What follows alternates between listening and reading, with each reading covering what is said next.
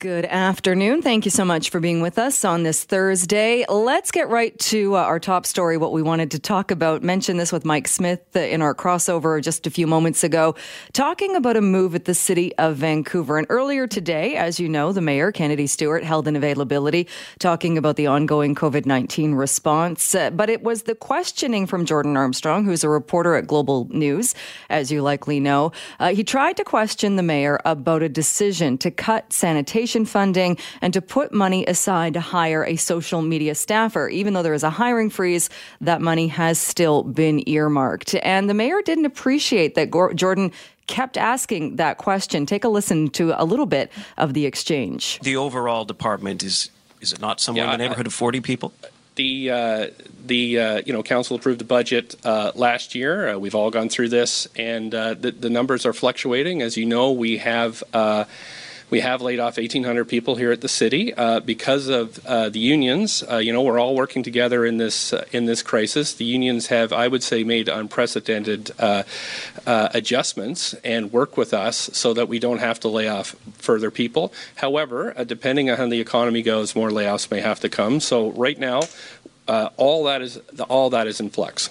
But given that 1,800 city workers have been laid off, Mr. Mayor, just a question about optics. Are you not worried about the optics of hiring a social media person when you're laying off staff? Good for our next question, please. You're not going to answer that question. I've answered your three questions. No, are you worried about the optics? Property taxes are going up 7%, yet you're hiring a social media person. Are you worried about that? There's many people with questions. You've had more than your share. You're not and we're going to move on to the next one. But thank you for your persistence. Okay. Next question, please. All right, let's bring in Lisa Dominato, a City of Vancouver councillor with the NPA. Councillor, thank you so much for taking some time to talk about this today. Yeah, thanks for having me on, Jill. What's your response, even hearing that exchange and the conversation that's happening about the cuts to one department and the money being earmarked for a social media staffer? Well, I'm incredibly surprised by the Mayor's response because while we all recognize we're in a pandemic and we're facing shortfalls, we know that street cleaning is a core service, and that's not something you can delegate to anyone else or anywhere else, to other levels of government. It's a core municipal responsibility. And my colleague, Councillor Kirby-Young, said it really sends the wrong message. It absolutely sends the wrong message that we're still earmarking funds for social media strategists when we actually are seeing increasing need for litter pickup, street cleanup, as you're hearing from residents and BIAs around the city. So council could have decided then to not put this money aside, or given that hiring freeze, could have decided this isn't the right time for this and kept the sanitation budget the way it was? In my view, yes. We moved a motion to say retain it was an incremental increase of $300,000 for street cleaning. We moved a motion to retain that. It wasn't supported by council. And so absolutely, it was within the purview of council to give that direction, and that wasn't supported. And I find that surprising. The Mayor called the line of questioning at that news conference today a false narrative. He said it's a red herring story because it's only $95,000 in a budget that's more than $1 billion. What do you think of the optics? I think the optics are terrible. I mean, we know from hearing from residents, BIAs, people are concerned about this street cleanup and waste. We're seeing an increase in it. We receive thousands of calls annually about this. And increasingly we hear from families and others about needles that they're seeing. And so this is a real concern. And after the 2010 Olympics, the actual budget allocation for street cleaning was reduced by $2 million.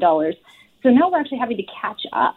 And I think the public should be concerned. The public's paying taxes, residents are paying taxes, and we can't delegate to anyone else. This is a city responsibility.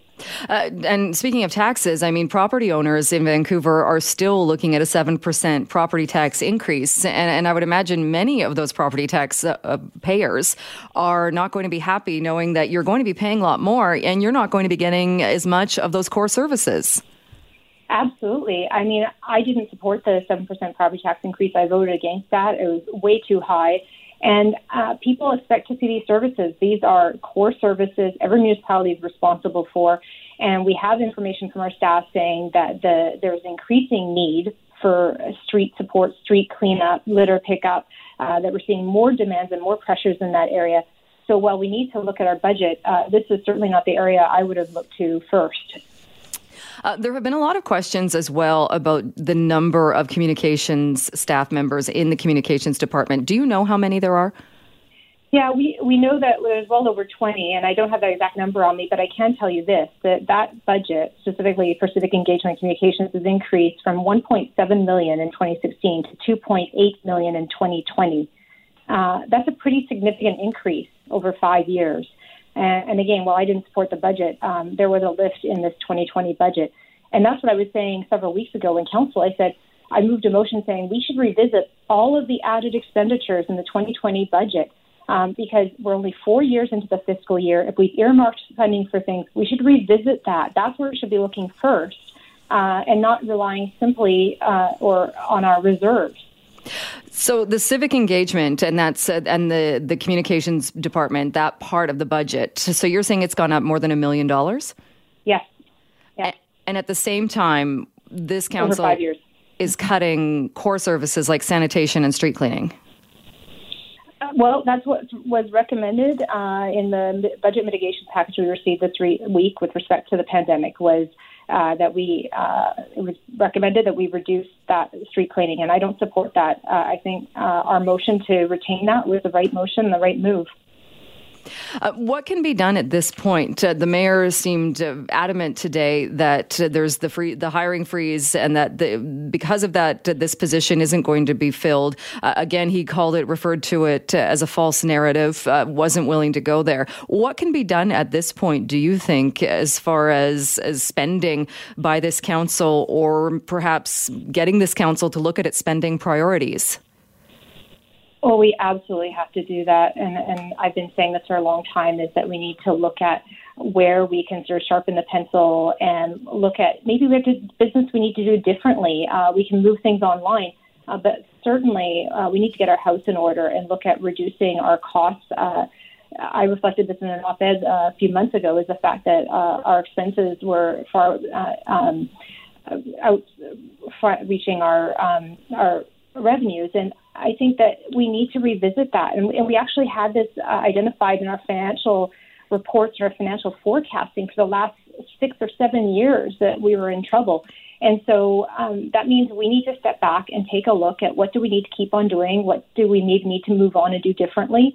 And there is an opportunity to do that, and we've moved a number of motions with that respect to that. But I think this is fundamentally a core service that we can't give up.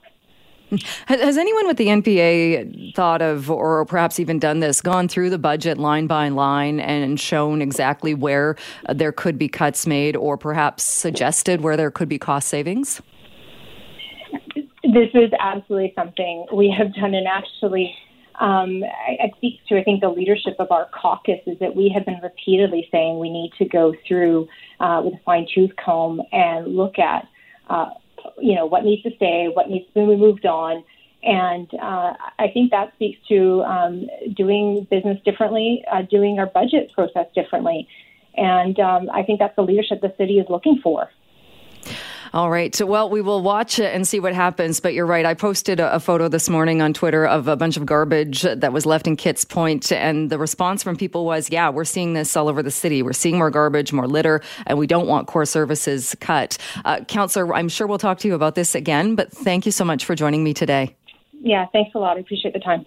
Well, as you likely heard in Janet Brown's report on this, questions are being asked about the future of the Surrey-Langley SkyTrain project. That because of the financial impacts of COVID-19. TransLink saying the pandemic has forced the Transportation Agency to consider a new path to approval for the project. So what exactly does that mean? Jonathan Cote, who is the chair of the Mayor's Council, joins me on the line now. Mayor Cote, thanks so much for being with us. No, well, thanks for having me on the show. So where does the project stand right now? Yeah, well, no doubt TransLink has been hit extremely hard by the COVID-19 crisis and are working through our financial challenges, both in the short term and in the long term. I think we recognize the expansion of SkyTrain in Surrey is still an important transportation investment in the region. We had originally, before COVID-19 hit, planned to come to an investment plan approval in the July period. But unfortunately, given the financial uncertainties, that's not going to be possible. at the earliest time, we'd now be looking at the fall to be looking at that type of approval. But a lot of work needs to be done before then. And what kind of work needs to be done? Well, I think the big one is having a better understanding of the impacts of COVID-19 on TransLink and the future of transportation. As the months go by, we're learning more and more about the impacts, and even now with the restart plan, we are starting to see transit riders start slowly to come back to the transit system, which is a good sign. But we're going to need a lot more certainty and a lot more information, and I think the coming months will put us in a much better position. So the Vice President of Planning and Policy at TransLink, Jeff Cross, told the Mayor's Council today that there are those issues that need to be addressed for the project to advance. You're saying that by fall it would be the earliest we're looking at that approval. What else needs to happen, though? Because it seems a bit like there's a bit of a mixed message there in that there are these issues, which are understandable due to COVID-19. But then Jeff Cross is also saying that the business case is still sound. Yeah, so I think the original business case for the project has demonstrated to be very positive, and we don't think the fundamentals of that business case have changed substantially because of COVID-19. I think what we're really struggling with is the immediate financial crisis and uncertainty about how long that financial hit is going to impact COVID-19. There are a number of different scenarios on how the pandemic may play out, where there's kind of more optimistic, shorter-term impacts that might start to recover later this year. But there's other projections that say this might come back in waves, and this might be a multi-year, much larger impact. And I think we just need to have a better understanding of that before we are able to kind of present an investment plan that has to be fully funded and really understand the financial certainties of the organization. So if I'm correct, though, is this is the same project that the mayor of Surrey was saying that post-pandemic, this would be the first one he thought to be approved and get shovels in the ground because it's ready to go. And if that's what he was saying a few weeks ago, but it sounds like that might be a little optimistic. Yeah, well, I think the project still has some really good fundamentals, and I think as we start to put our mind to the recovery phase, no doubt we're going to be keeping our eye in terms of stimulus funding and future opportunities from the federal government, and those might be opportunities to get some of these projects that are a little bit uncertainty to have a clearer path. But I think we have to be upfront. There's still significant financial challenges that TransLink is going to need to work through, and we need to have better certainty before we can kind of press the go button on a $1 billion transit project. Do you think there's a possibility the project will change or be scaled back? I think the project has already been developed in phases, with the first phase going to Fleetwood and the second phase planned for Langley. And I think if you cut a project into two smaller phases, the business case actually doesn't make as much sense. So I don't expect us looking at really changing the scope of the project. It's more about finding the right time to be able to move ahead. And do you think then you're being optimistic, saying that it could happen in the fall, or is there a possibility that it will be delayed even further? I think there's definitely a possibility, and we can see a scenario where this project and investment plan is able to come to the Mayor's Council in the fall. But I think we also have to be upfront that if challenges continue or worsen, or we look like we're moving into a second wave of the pandemic, we have to be open and realize there might be a further delay beyond that. Right, because it wasn't that long ago we were talking to TransLink about job action by drivers, and even when that was being talked about, TransLink was saying that it would have a huge impact on the 10-year plan. So if that was going to have a huge impact on the plan, you've got to think a pandemic is going to have an even bigger impact. Yeah, I think we're already looking at potentially $500 million in lost revenue at TransLink, and no matter how you want to look at it, that is a huge impact. So I think with big projects like this, we don't want to act prematurely or rashly with that, but we also have to act responsibly and recognize we need to work our way through and best understand the financial framework that we're under. We're certainly hopeful that provincial and federal governments are going to recognize the challenge that transit agencies across the country are facing. And I think with their partnership, we'll be able to get back to doing the good work. But we have to be cautious as we work through that process. Do you anticipate any other major projects will be delayed or changed? Well, the mayors, have a 10-year plan that has a whole suite of transit investments, and I think the reality is, as we move forward and have a better understanding of the financial implication of TransLink, we're going to have to start to look at the 10-year plan.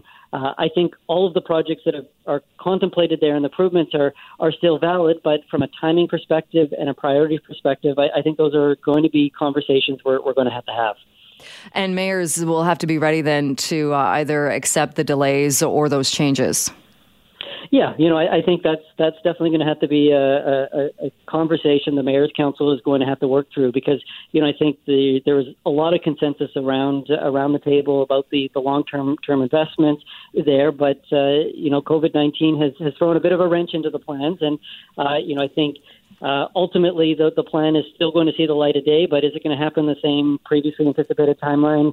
Probably not, and we're going to have to be flexible and be able to work our way through that. Is the 10-year plan going to become a 20-year plan? Well, it's too early to say, what the timeline would be, but I think we do have to have some expectations that some of the projects we were quite excited about and implementing could face delays. All right, we will leave it there. Mayor Cote, thank you so much for your time. Okay, thank you. Good afternoon. Thanks for being with us. Well, a new poll shows some results when it comes to Canadians and their opinion of the gun ban that was announced on May 1st. That is the day the federal government announced a ban of the use, sale, import, or transport of 1,500 models and variants of assault-style firearms. And must note that is the language used by government. It is not actually a legal classification in Canada. The poll done by Ipsos suggests that 82% of those surveyed, either strongly, 54%, or somewhat, 27%, agree with banning so-called assault-style weapons. This is just a bit of what Daryl Brooker with Ipsos said earlier today on CKNW. We did ask people whether or not they thought that this was overreach, and about a third of them told us they were, even if they did support the military, the ban on military-style assault weapons. So it's not that there's a love for that particular style of firearm, even among people who are supportive of firearms. They don't see a need for military-style assault weapons. What they do believe, though, is that there could potentially be an intrusion in other areas. Let's bring in Daniel Fritter, the publisher of Caliber, Canadian Firearms Magazine. Daniel, thank you so much for being with us. No problem. Thanks for having me. What's your response seeing these numbers and what Ipsos was asking people? It's frustrating with the polls because, in this case, frequently, I hadn't heard that quote from Daryl there with Ipsos. My interpretation of it, because I was quite confused when it said 82% want the guns banned, but 33% think this is an overreach. I immediately thought it was probably something to do with the way the questions were worded and the ordering of the questions, because obviously in past experiences with polls, for example, there was one done with Angus Reid closer to May 1st when the gun ban happened that said 80%, 78% of people support the gun ban.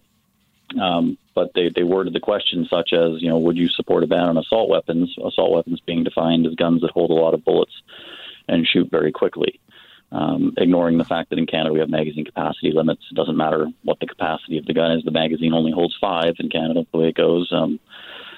And more to the point with the Angus Reid polls, 90% of the people polled also admitted to having no knowledge of Canada's firearms laws. So it's frustrating because you always feel as someone that's, something of a subject matter expert with a highly technical subject such as this, that you don't quite get the full story from these polls because they don't release the data, the modality of the questions, and that sort of thing. So it is frustrating. And again, you always have to wonder, like you said, it's not a legal definition of a firearm. Because a gun looks just like the rifle carried by Canadian soldiers, it doesn't function in any way like the rifle the Canadian soldiers carry. And specifically speaking of the AR-15, it's never been used by a military. They call it a military-style firearm, much like non-alcoholic beer is a beer-style beverage. No military uses an AR-15 because it's a semi-automatic rifle designed for hunting coyotes. They buy fully automatic versions of it called the M16 and the M4. And if I'm correct, the AR-15 has also never been used in a mass shooting in Canada. It's never been used in a shooting in Canada. The sole injury an AR-15 has inflicted upon someone during the commission of a crime in Canada was when a guy in the 80s got high, took a hostage, and then accidentally shot his finger off with it. And then that brought the entire thing to an end when the police rushed it. That's the only injury an AR-15 has ever actually inflicted on someone in this country. Do you think it's the wording to the asking people, do you agree with a ban on military-style assault rifles? It is, and that's extremely problematic when you're saying, do you agree with a ban when it comes from a position of authority such as Ipsos Reid, because the people participating in these are people like, myself, normal, voluntary, people invited or called, and they've heard Ipsos Reid's name in the news numerous times. So there's a certain amount of authority in there. So when they're asked, do you agree with it? Well, you're forcing someone to basically get into an argumentative position when they say no. If they had said, what kind of firearms do you think should be banned? That would be a little bit of a more open-ended question. More importantly, if they had simply gone into some of the technical details, and obviously they can't because these polls are very quickly conducted, and this is why polling on firearm stuff is so problematic. If they had simply said, would you support a ban on semi-automatic rifles? Because that's all these are. Doesn't matter what it looks like. It's a semi-automatic rifle, just like a semi-automatic hunting rifle. What would the answer be? What bearing does the style of the gun have on really anything?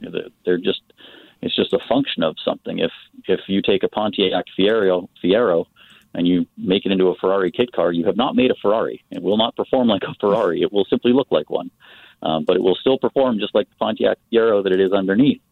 And the polls kind of obfuscate a lot of that. And then moreover, from my perspective, just as someone that, I'm a publisher, I don't sell guns or anything like that. I just kind of watch the market and think about them a lot. One of the issues is this issue of mob rule and the role of government within all of this. It was very frustrating, especially with the Angus Reid poll and now this one. We don't make laws based on what the majority of people think. The majority of people would probably like to pay less taxes. The majority of people would probably like to pay no taxes. But the reality is government is charged with taking a position of authority and responsibility and making responsible decisions and going, you shouldn't drink until you're 19. You should pay your taxes. You should not speed. We make these decisions based on the advice of experts in the fields that say, well, this is what people want, and this is what the best outcome results from. So we should probably go with what the best outcome results from. And in the case of this gun ban, we've seen so many police officers, both frontline and, even Adam Palmer in Vancouver from the chief of Vancouver Police, when there was a discussion of a handgun ban, he went on record with his association of the chiefs of police saying it won't work. It won't do anything. The handguns they're recovering are illegal because they are owned and possessed by people that are not licensed to possess them. Prohibiting them further won't make a change. What they need to do is spend money on policing and mental health supports and interventionist programs for at-risk youth. Those are what the experts are saying. The government is saying, well, we're going to ban these guns, and then to justify it, they look to these polls and say, well, we have consensus among Canadians. But, that's not what government's role is, unfortunately. No, and I agree with you. And in fact, going on what Adam Palmer said, it will do something. It will take guns away from law-abiding legal citizens that aren't using them in the commissioning of crimes. You mentioned gun laws and the education perhaps around gun laws. Do you think we would have different results, or at least more accurate results, if people did understand exactly what the gun laws are in this country? Oh, absolutely. And on a broader perspective, that's where these polls really go off the rails when they say things like, well, should we prohibit assault-style firearms? Well, that ignores the notion that within Canada, the criminal code simply says possession of a firearm is illegal, period. If you have a gun license, you're simply exempted from being charged for 5 years. Gun possession in Canada is illegal, period. It doesn't matter. If you don't have a license, you will get charged for it. To the point where actually the Supreme Court of Canada struck down a mandatory minimum sentencing on firearms laws because lawyers raised the issue that when someone passes away and a widow or a widower inherits those firearms in an estate, if they don't take the appropriate precautions and steps immediately, they're exposed to the exact same potential mandatory minimum charges that a gangbanger with a Glock in the glove box would get. So they actually had to strike down those sentences as unconstitutional because it was just saying, this law is so bad. We've already prohibited guns, but we can't really. It's this weird, awkward catch-22 where their hands are tied on the punitive side, and these polls kind of ignore all that. They don't say that you can't go buy an AR-15 if you want to, or if you wanted to. You had to take a 2-day course. You had to wait 28 days. You had to provide 3 character references, including your conjugal partner. You had to provide a mental health attestation, and then every day you'll go through a daily criminal record check if you want to buy an AR-15. if they said that before, should we ban them? I think most people would go, well, why? It sounds like we've got a pretty effective control mechanism. And then they might start asking questions more to Adam Palmer's point of this will do something. It will consume police resources and assets, and it will put police officers at risk as they have to go knock on a door of someone that has guns and may not want to give them up. And I mean, that sounds great in Vancouver, but when you're in a remote area where you're one of potentially 4 officers in a town of a few thousand, do you really want the animosity or do you want the community support? And it forces police officers to make that call of, well, I want to work with these people for the next 5 years of my policing contract in the region, so I don't really want to go and take their personal property from them that they paid good money for. You know, that's what this will end up doing. No gangbanger cares about the gun ban, but you know, police officers certainly do. And for those of us that own these guns, it kind of sucks. To put it mildly, yes. Yeah. One other question. One of the other questions in the poll was to do with firearms, guns that are smuggled into Canada from the United States. And it got, I think, almost 9 in 10 Canadians said, yeah, we should be doing more to crack down on that. That one, I think, seems a little bit more cut and dry. Oh, absolutely. I mean, you know, my background when I went through university and whatnot, surprisingly, is actually African women's literature and forensic psychology. But, you know, in that forensic psychology, we talk a lot about recidivism, the prevention of crime, and policies and legislation, how it all works.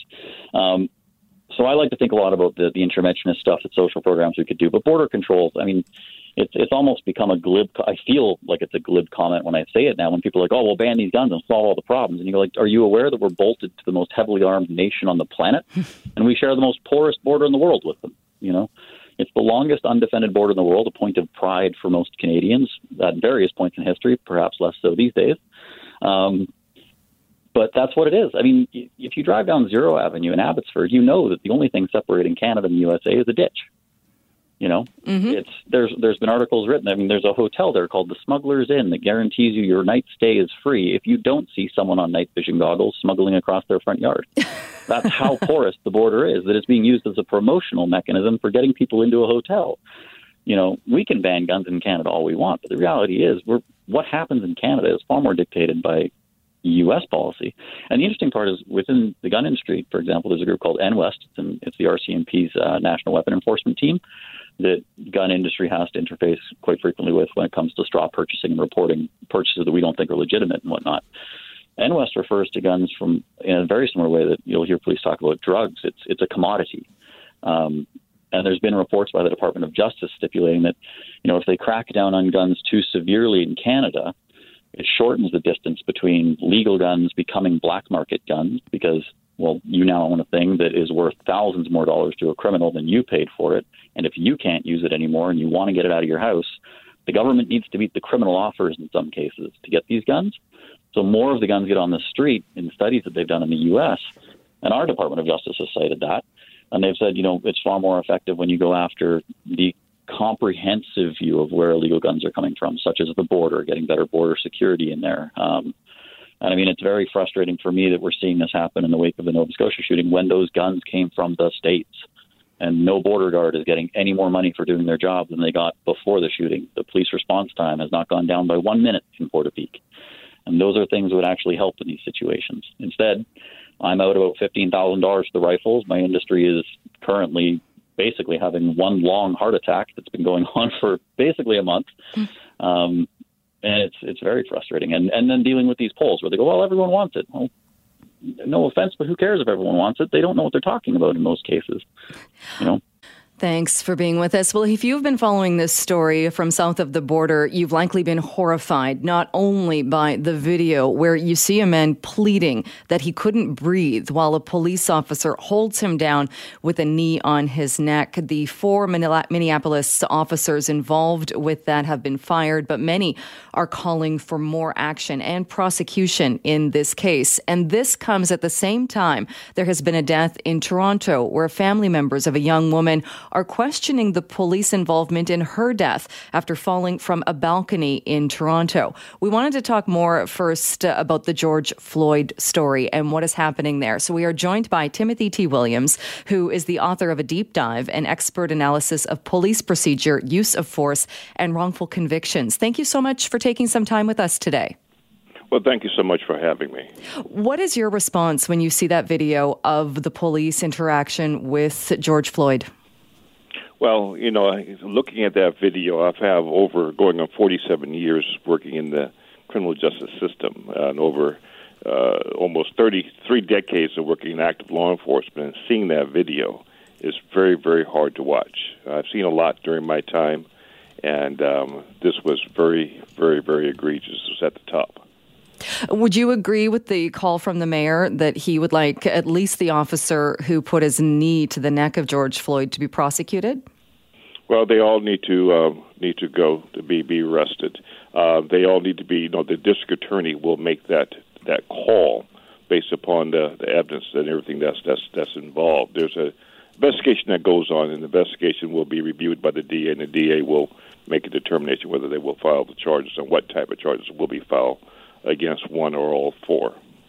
You were a retired senior detective supervisor with the Los Angeles Police Department. How have things changed, or do you think they have changed in the past few, even 10 years? Well, what you're seeing has been going on long before I was born, long before my parents were born.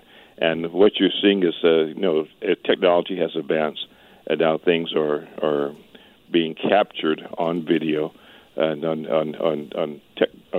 high tech instruments, and what you're seeing is not new. This has been going on for decades in the minority communities. So, to answer to your question, nothing has changed but time, and what you're seeing is pulling back the covers on what's been going on. So nothing new, but what's new, I suppose, is the technology, and that these incidents are now being recorded. That is correct. Is it a case of, the fact that we see this, and unfortunately when we see this, it's so often a black person that is the person that is either injured or in this case killed. Is this racism getting worse in the United States, or how do we even try to explain that? Well, how you explain it, and unfortunately, and as a professional having worked in law enforcement, there's two types of law enforcement approaches. You have one approach, which is very aggressive for the black and minority communities, and you have another approach for the white communities. And the two are polar opposites. Just like in Los Angeles, there is a boulevard called Rodeo Drive, and in the minority community, and in Beverly Hills, they have the same name, Rodeo Drive. Well, in the black community, Rodeo Drive was changed to Barack Hussein Obama Boulevard. Well, in Barack Hussein Obama Boulevard, policing is different than the Beverly Hills Rodeo Drive. It should be the same, and so that's what you see in America. And the racism is in my opinion, is very prevalent both in and outside the departments across the country. I saw someone post a video following up on this, and it was a video that someone had taken of a white man coming out of a residence. He had a machete, he was waving it, and it showed the police officer in that case talking him down and talking him through it. And a lot of people commented saying if that person had been black, they would be dead. Does prosecuting the officers in this case, does that lead to any kind of tangible change, or how does that help? Well, talk about that video that you talked about with the machete. I have seen that video, and you are absolutely correct. If that happened in the black community, that person would have been shot and perhaps even killed. The thing is that there is what you see, in my opinion, is a leadership problem. Officers, if the leadership allows it to happen, it's going to happen, and you see a leadership void throughout America in law enforcement, and you have chiefs go from one agency to another, and what you're doing, you're recycling bad leadership from one agency to another. Now, you can't paint all the chiefs with the same brushstroke, but there's a good portion of them that they don't have a coherent new idea or a visionary or focus to law enforcement, and then what you see is what you see, and nothing new has changed. It just sounds so hopeless then if nothing has changed over these years, or the only thing that has changed is we now have documentation of when this happens. How do we make anything change? Well, there is, and that's going to be into my second book. I'm going to talk about the solutions. It's easy to talk about problems, but it's difficult to talk about solutions. And there are solutions to this, but it has to be, it's going to take about anywhere from 10 to 15 years to see an affirmative change. But you got to have change from the background that's being done to get these officers onto the department. You would look at the core values of individual coming on. If you waiting to get your core values from a law enforcement agency, then you're not the person that's needed in that department. You're supposed to be coming in with those core values. One of the core values is reverence for life. And if that has to be taught to you, then I don't need you in that department, and that person shouldn't be on there. And there's a culture. You find that a lot of background investigations is done by retired law enforcement, and I like to call them gatekeepers. They want the same mentality coming in as they experienced when they were on the department.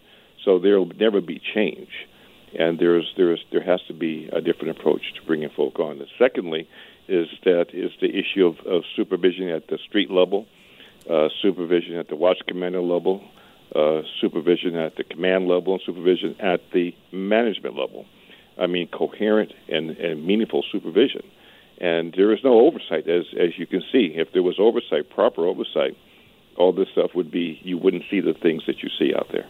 All right. Well, we will leave it there. I know it is a much bigger conversation, but we will leave it there for today. Thank you so much for joining us. I really appreciate it.